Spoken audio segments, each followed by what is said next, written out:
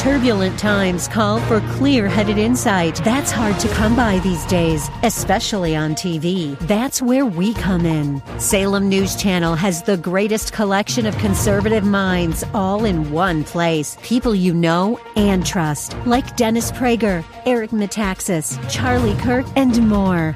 Unfiltered, unapologetic truth. Find what you're searching for at snc.tv and on Local Now, Channel 525. You were meant to think big, too big, big. But tomorrow can be bigger. Everything in life is an exchange. We exchange hours every week for a paycheck. We exchange energy to visit friends. We exchange time to make phone calls. Everything in life is an exchange, and how much time, energy, and resources we're willing to trade for things ultimately reveal their value to each of us. Jesus gives us an important insight in Matthew 6:21. He says, "For where your treasure is, there your heart will be also." So the things we invest the most in are ultimately the things we value most. Now, here's a personal question. If God examined the things you devote most of your treasure to, what would he say you value the most? I will never forget the moment the Lord gave me, a young, inexperienced minister, the most needed advice ever. He said, "Stop listening to what people say and watch what they do." Man, this is true for me and true for you. Actions always speak louder than words. So what is your life and the lives of people around you?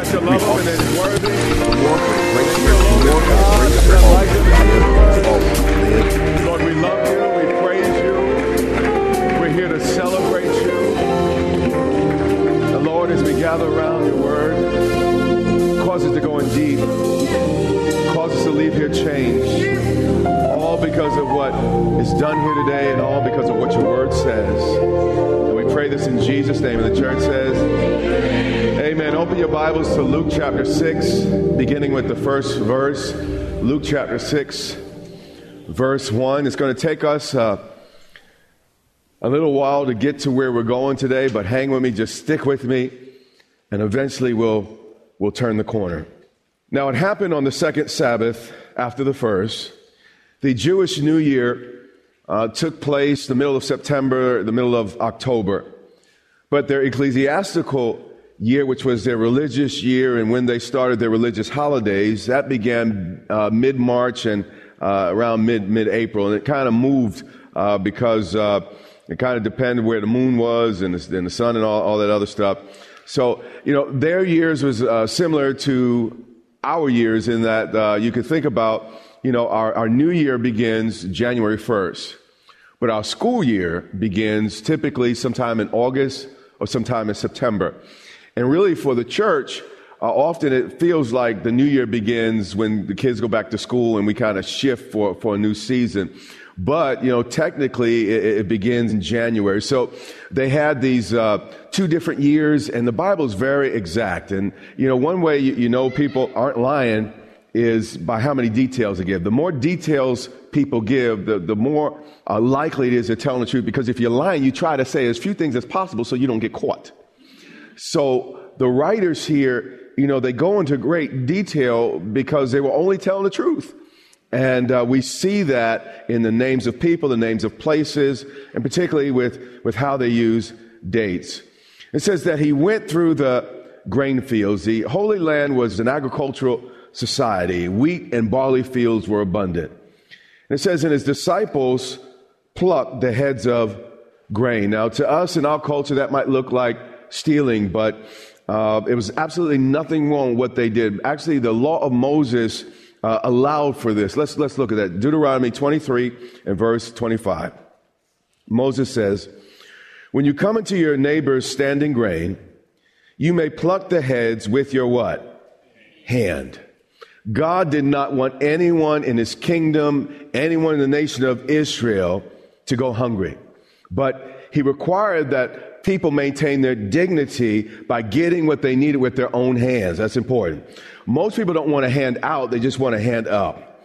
Then Moses goes on, but you shall not use a sickle. A sickle was a blade used to mow. It was a blade that you would use to fill sacks. You shall not use a sickle on your neighbor's standing grain. Now we see here that God wanted his people to be charitable, but he also ensured that no one abused the system by taking more than what was fair. You could take a handful, but you weren't to take a sack. You could use, but you weren't to what? Abuse. You could take an inch, but you shouldn't take a what? Yard. Okay. Luke 6:1. And his disciples plucked the heads of grain and ate them. We see here that fulfilling a spiritual calling did not negate practical needs. Ministry will not only stretch you spiritually, but can also stretch you naturally, and it can actually drain you. Ministry can be very, very demanding, so you got to keep yourself fed. And it says, rubbing them in their hands. So they plucked it and they rubbed it. And the Pharisees looked at this, probably even blew on it to get rid of the chaff there. And they considered it work. A little bit like, we don't do this in our culture, but maybe a little bit like crunching peanuts. You got to take the shell off before you eat it. And this is what they did. And the Pharisees watching called what they did work. And some of the Pharisees said to them, why are you doing what is not lawful to do on the Sabbath? Now, Jesus obeyed the Mosaic law. This conflict was really not over the law if you know the law. It was really about 39 additional categories of regulation that the Pharisees and the rabbis had added to Scripture. You see, if Jesus would have gone along with this, if he would have been comfortable with people adding and subtracting from Scripture, he probably could have avoided the crucifixion. He probably would have fit in better. He could have made a whole lot of friends. But sometimes fitting in just costs too much. And this was the attitude of Jesus. Actually, in Revelations 22 and verse 18, I want you to hear the final paragraph that Jesus gives in the entire Bible. He says, for I testify to everyone who hears the words of this prophecy of this book. If anyone adds to these things. Truth is stiff. It cannot be bent, only broken. You got to understand that. The goal of any honest Bible teacher, preacher, if you will, is to shed light on what is said, but never to add to it. Very, very important. Listen to the seriousness of this warning. He said, now, if you add to this book, God will add to you. But watch what God adds. God will add to him the plagues that are written in this what? Book. How many of you are just a little bit scared of God? I know I still am. I'm too afraid of God to start messing with the Scriptures to sue folk. That's right. You know what? Eternity is just too long for me to have to deal with consequences for trying to fit in with the crowd. And here's the deal. When you try to fit in with the crowd, you tend to get lost in the crowd. And this was not what Jesus would do. He said, God will add to him the plagues that are written in this what? Book. He intended this Bible to be a what? Book. Now, you might think I'm weird because I stick with the book. But I think you're weird because you're like everybody else. You were born an original. Don't die a copy.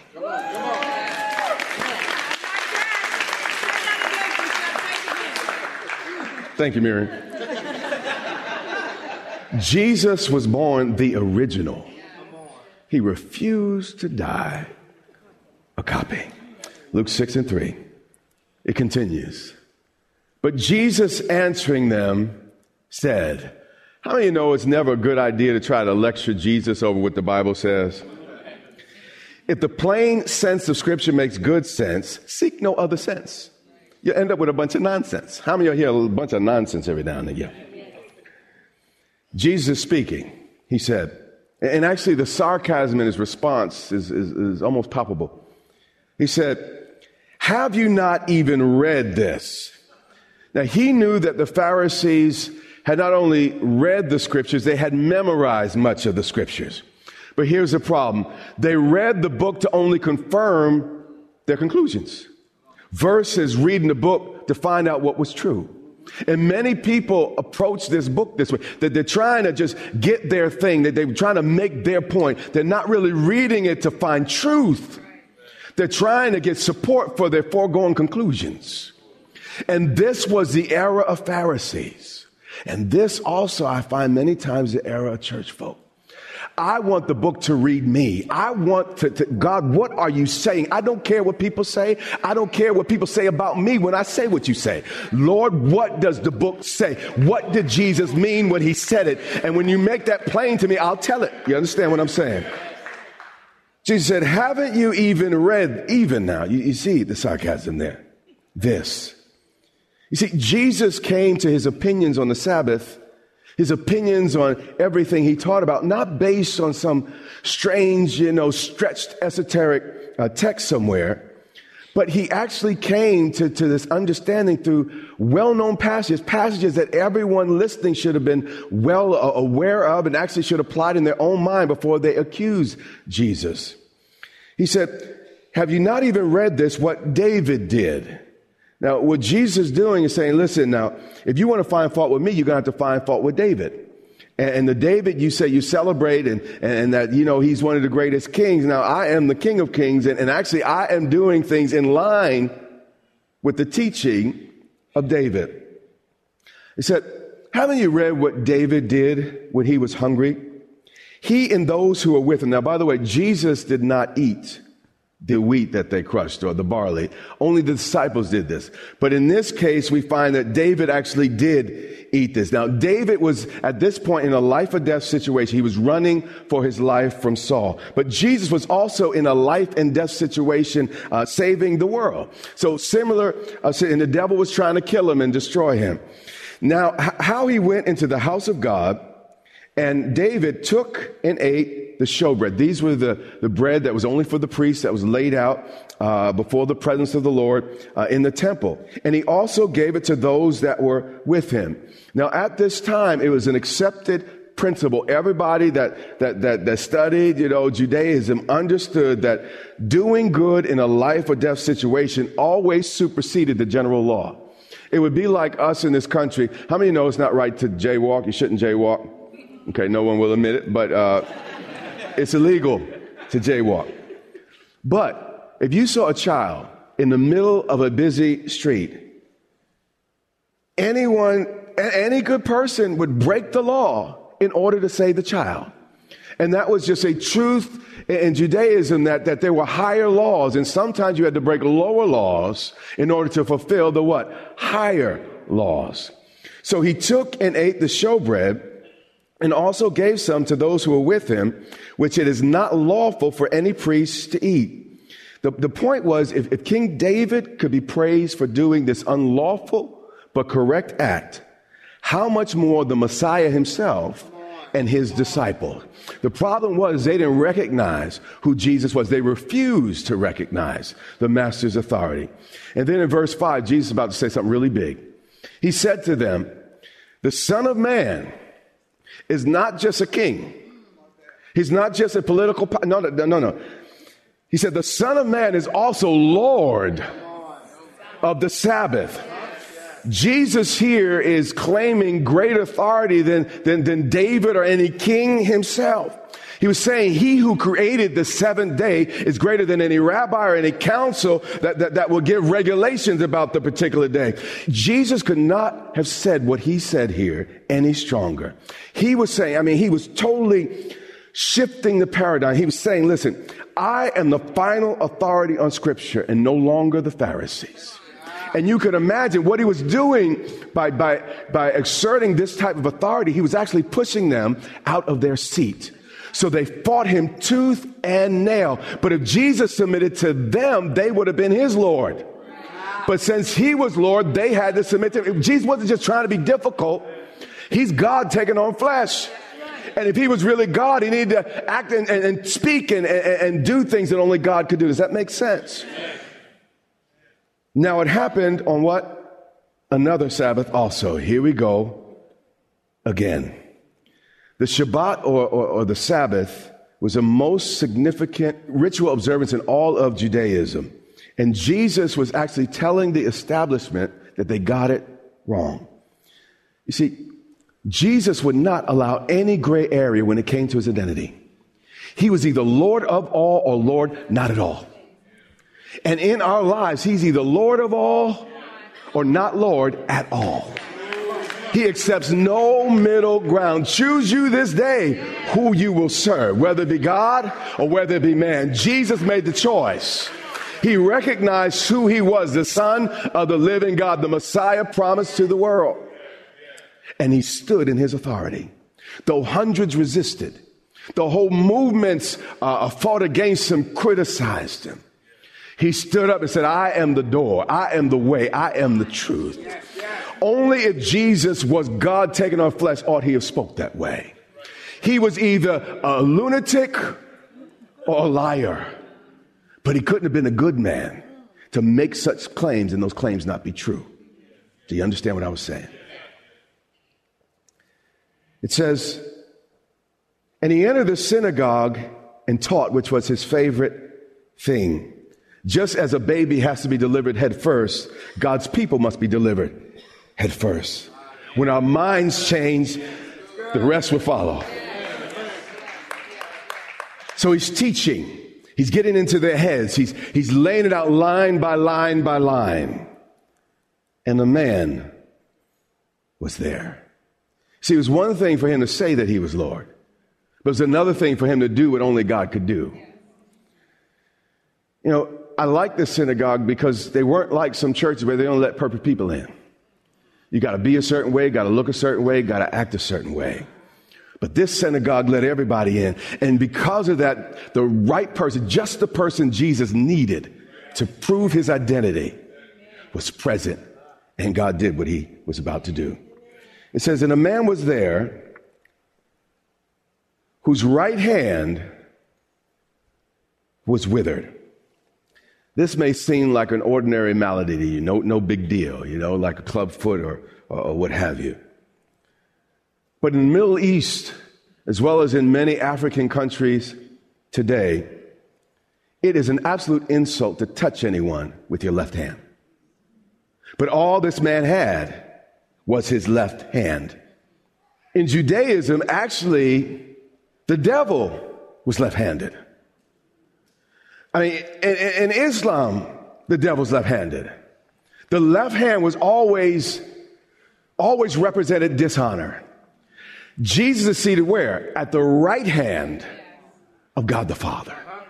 Why is that? Because the right hand is a place of honor. It said a man was there whose right hand was withered. The only part of him that was functional was the left and unclean hand. The right part of him was weak. The right part of him was withered. How many of you have some situations in your life where it seems like it's only the unclean part of you that seems to have strength? It's only the unclean part of you that wants to grab things. But it's somehow the righteous part of you, the right part of you is somehow weak and shriveled. And many people come to church just like this man. He could not touch a person without being looked at with absolute disgust. You see, toilet paper, forgive me, was invented around 580-something AD in China. But in most of the world, it was a luxury people couldn't afford. And it was always the left hand that did the tidying up. Stay with me. This man could only use his left hand. And in their culture, they shared meals. You didn't have a plate, I had a plate. It wasn't like that. It's a little bit more like my wife's country, and those that went to the women's fellowship, you notice that you share a plate. Everyone goes into the same plate to take the food. So this man ate alone. This man probably had to live alone. This man could not even touch those he loved. And we read the text like, well, he just had a trip. No. Everything he touched, he ruined. And people looked at him with absolute disgust. So the scribes and the Pharisees watched Jesus closely. They're circling like vultures here. But Jesus was not ashamed of his amazing grace. And they watched whether he would heal on the Sabbath. See, healing in their denomination could only happen in the hospital, certainly not in churches, certainly not on certain days. That they might find an accusation against him. You know, it's absolutely exhausting being around people that are always trying to find fault with y'all. Have you ever been around folk like that? But you know, when people come looking for fault, invariably they find fault. And I've actually made peace with this because I'm like, if they could find fault with Jesus, you know I have no hope y'all going to find some fault with me. But verse 8 says, and just like the first service, I'm finishing this thing quicker than I planned. It says he knew their thoughts. But what's amazing about Jesus is he remained unintimidated. He still did what he planned to do next anyway. Eleanor Roosevelt famously said, no one can make you feel inferior without your consent. And if you went into the Derek Grier lexicon, it'd be said like this. It'd be said, can't nobody ride your back unless you let them. You got to bend over, but the moment you stand up, you hear what I'm saying? Can't nobody. And that's why you got to stand up in yourself and be who you are. And Jesus stood up and he was who he was, and he would not flinch or blink for anyone. He was that type of guy. And in spite of what they were thinking, and he knew what they were planning, and he knew the conclusions they'd come to, he said to the man with the withered hand, arise and stand here. One translation says, come close. He called the man to the center stage because this man's weakness was about to become his witness. He was about to turn this man's problem into God's proof. Does anybody understand what I'm saying today? He was about to turn his shortcoming into a sign. So those of you that have come here today with some issues, those of you that come today with left-handed, everything you seem to touch is ruined, and there's some things in your life you're not proud of, some things that aren't strong, some things that are weak in you. There was this girl in college. I wanted to talk to her. This is before, you know. And it is true, I wanted to talk to just about everybody. But I wanted to talk to her. And I asked my buddy, I said, hey, what's up with her over there? Because every time I saw her, she had this sweater wrapped over her arm. I mean, she'd walk in the yard and she'd have it'd be 90 degrees. She got a sweater wrapped over her arm. I said, well, what's with the sweater? And he said, she has a thing with her hand. And she would carry extra stuff every day so nobody could see what was withered in her life. And many of us are carrying extra stuff. Right? We're hotter, we're more encumbered, extra makeup, trying to hide what has withered in our lives. Because we want to fit in, we want to be like everybody else, but there's something that makes us a little bit different. So we hide, we wrap, so nobody can see.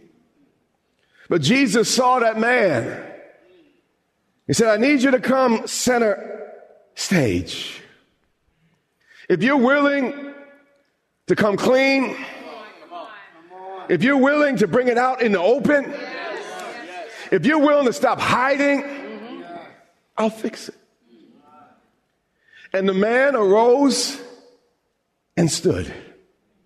I need you to do something. Would you just humor me for a moment? And in a moment, I'm going to need more than humor. I'm going to need some faith. But would you just, he told that man to stand. Would you just stand in this room? Just stand. And it'll just be a few moments.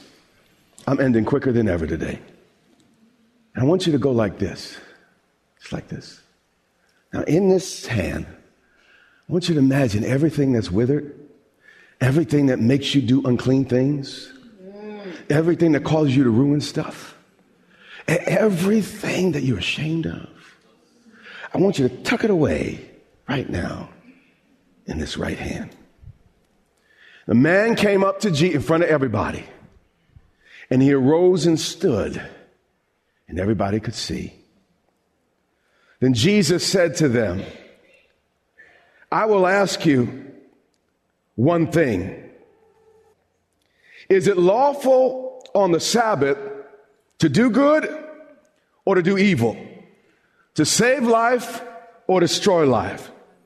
Jesus was saying what I outlined earlier. To neglect doing good was the same as doing evil. Jesus is the same yesterday, today, and forever.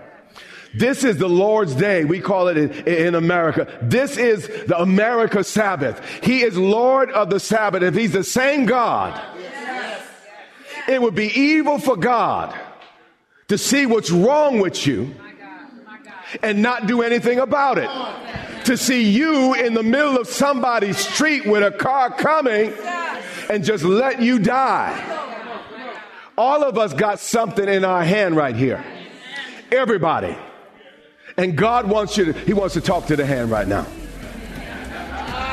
This has been a special edition of the Live Big broadcast with Bishop Derek Grier, pastor of Grace Church in Dumfries, Virginia. Our prayer is that this teaching from God's Word strengthens and inspires you to live a life bigger than yourself. So remember, you can access this message and much more for free at gracechurchva.org. And we also invite you to join the Grace Church family for service online by connecting on our website or on YouTube at Grace Church VA TV. That's our time for today. Until next time, remember, you have what it takes to live big.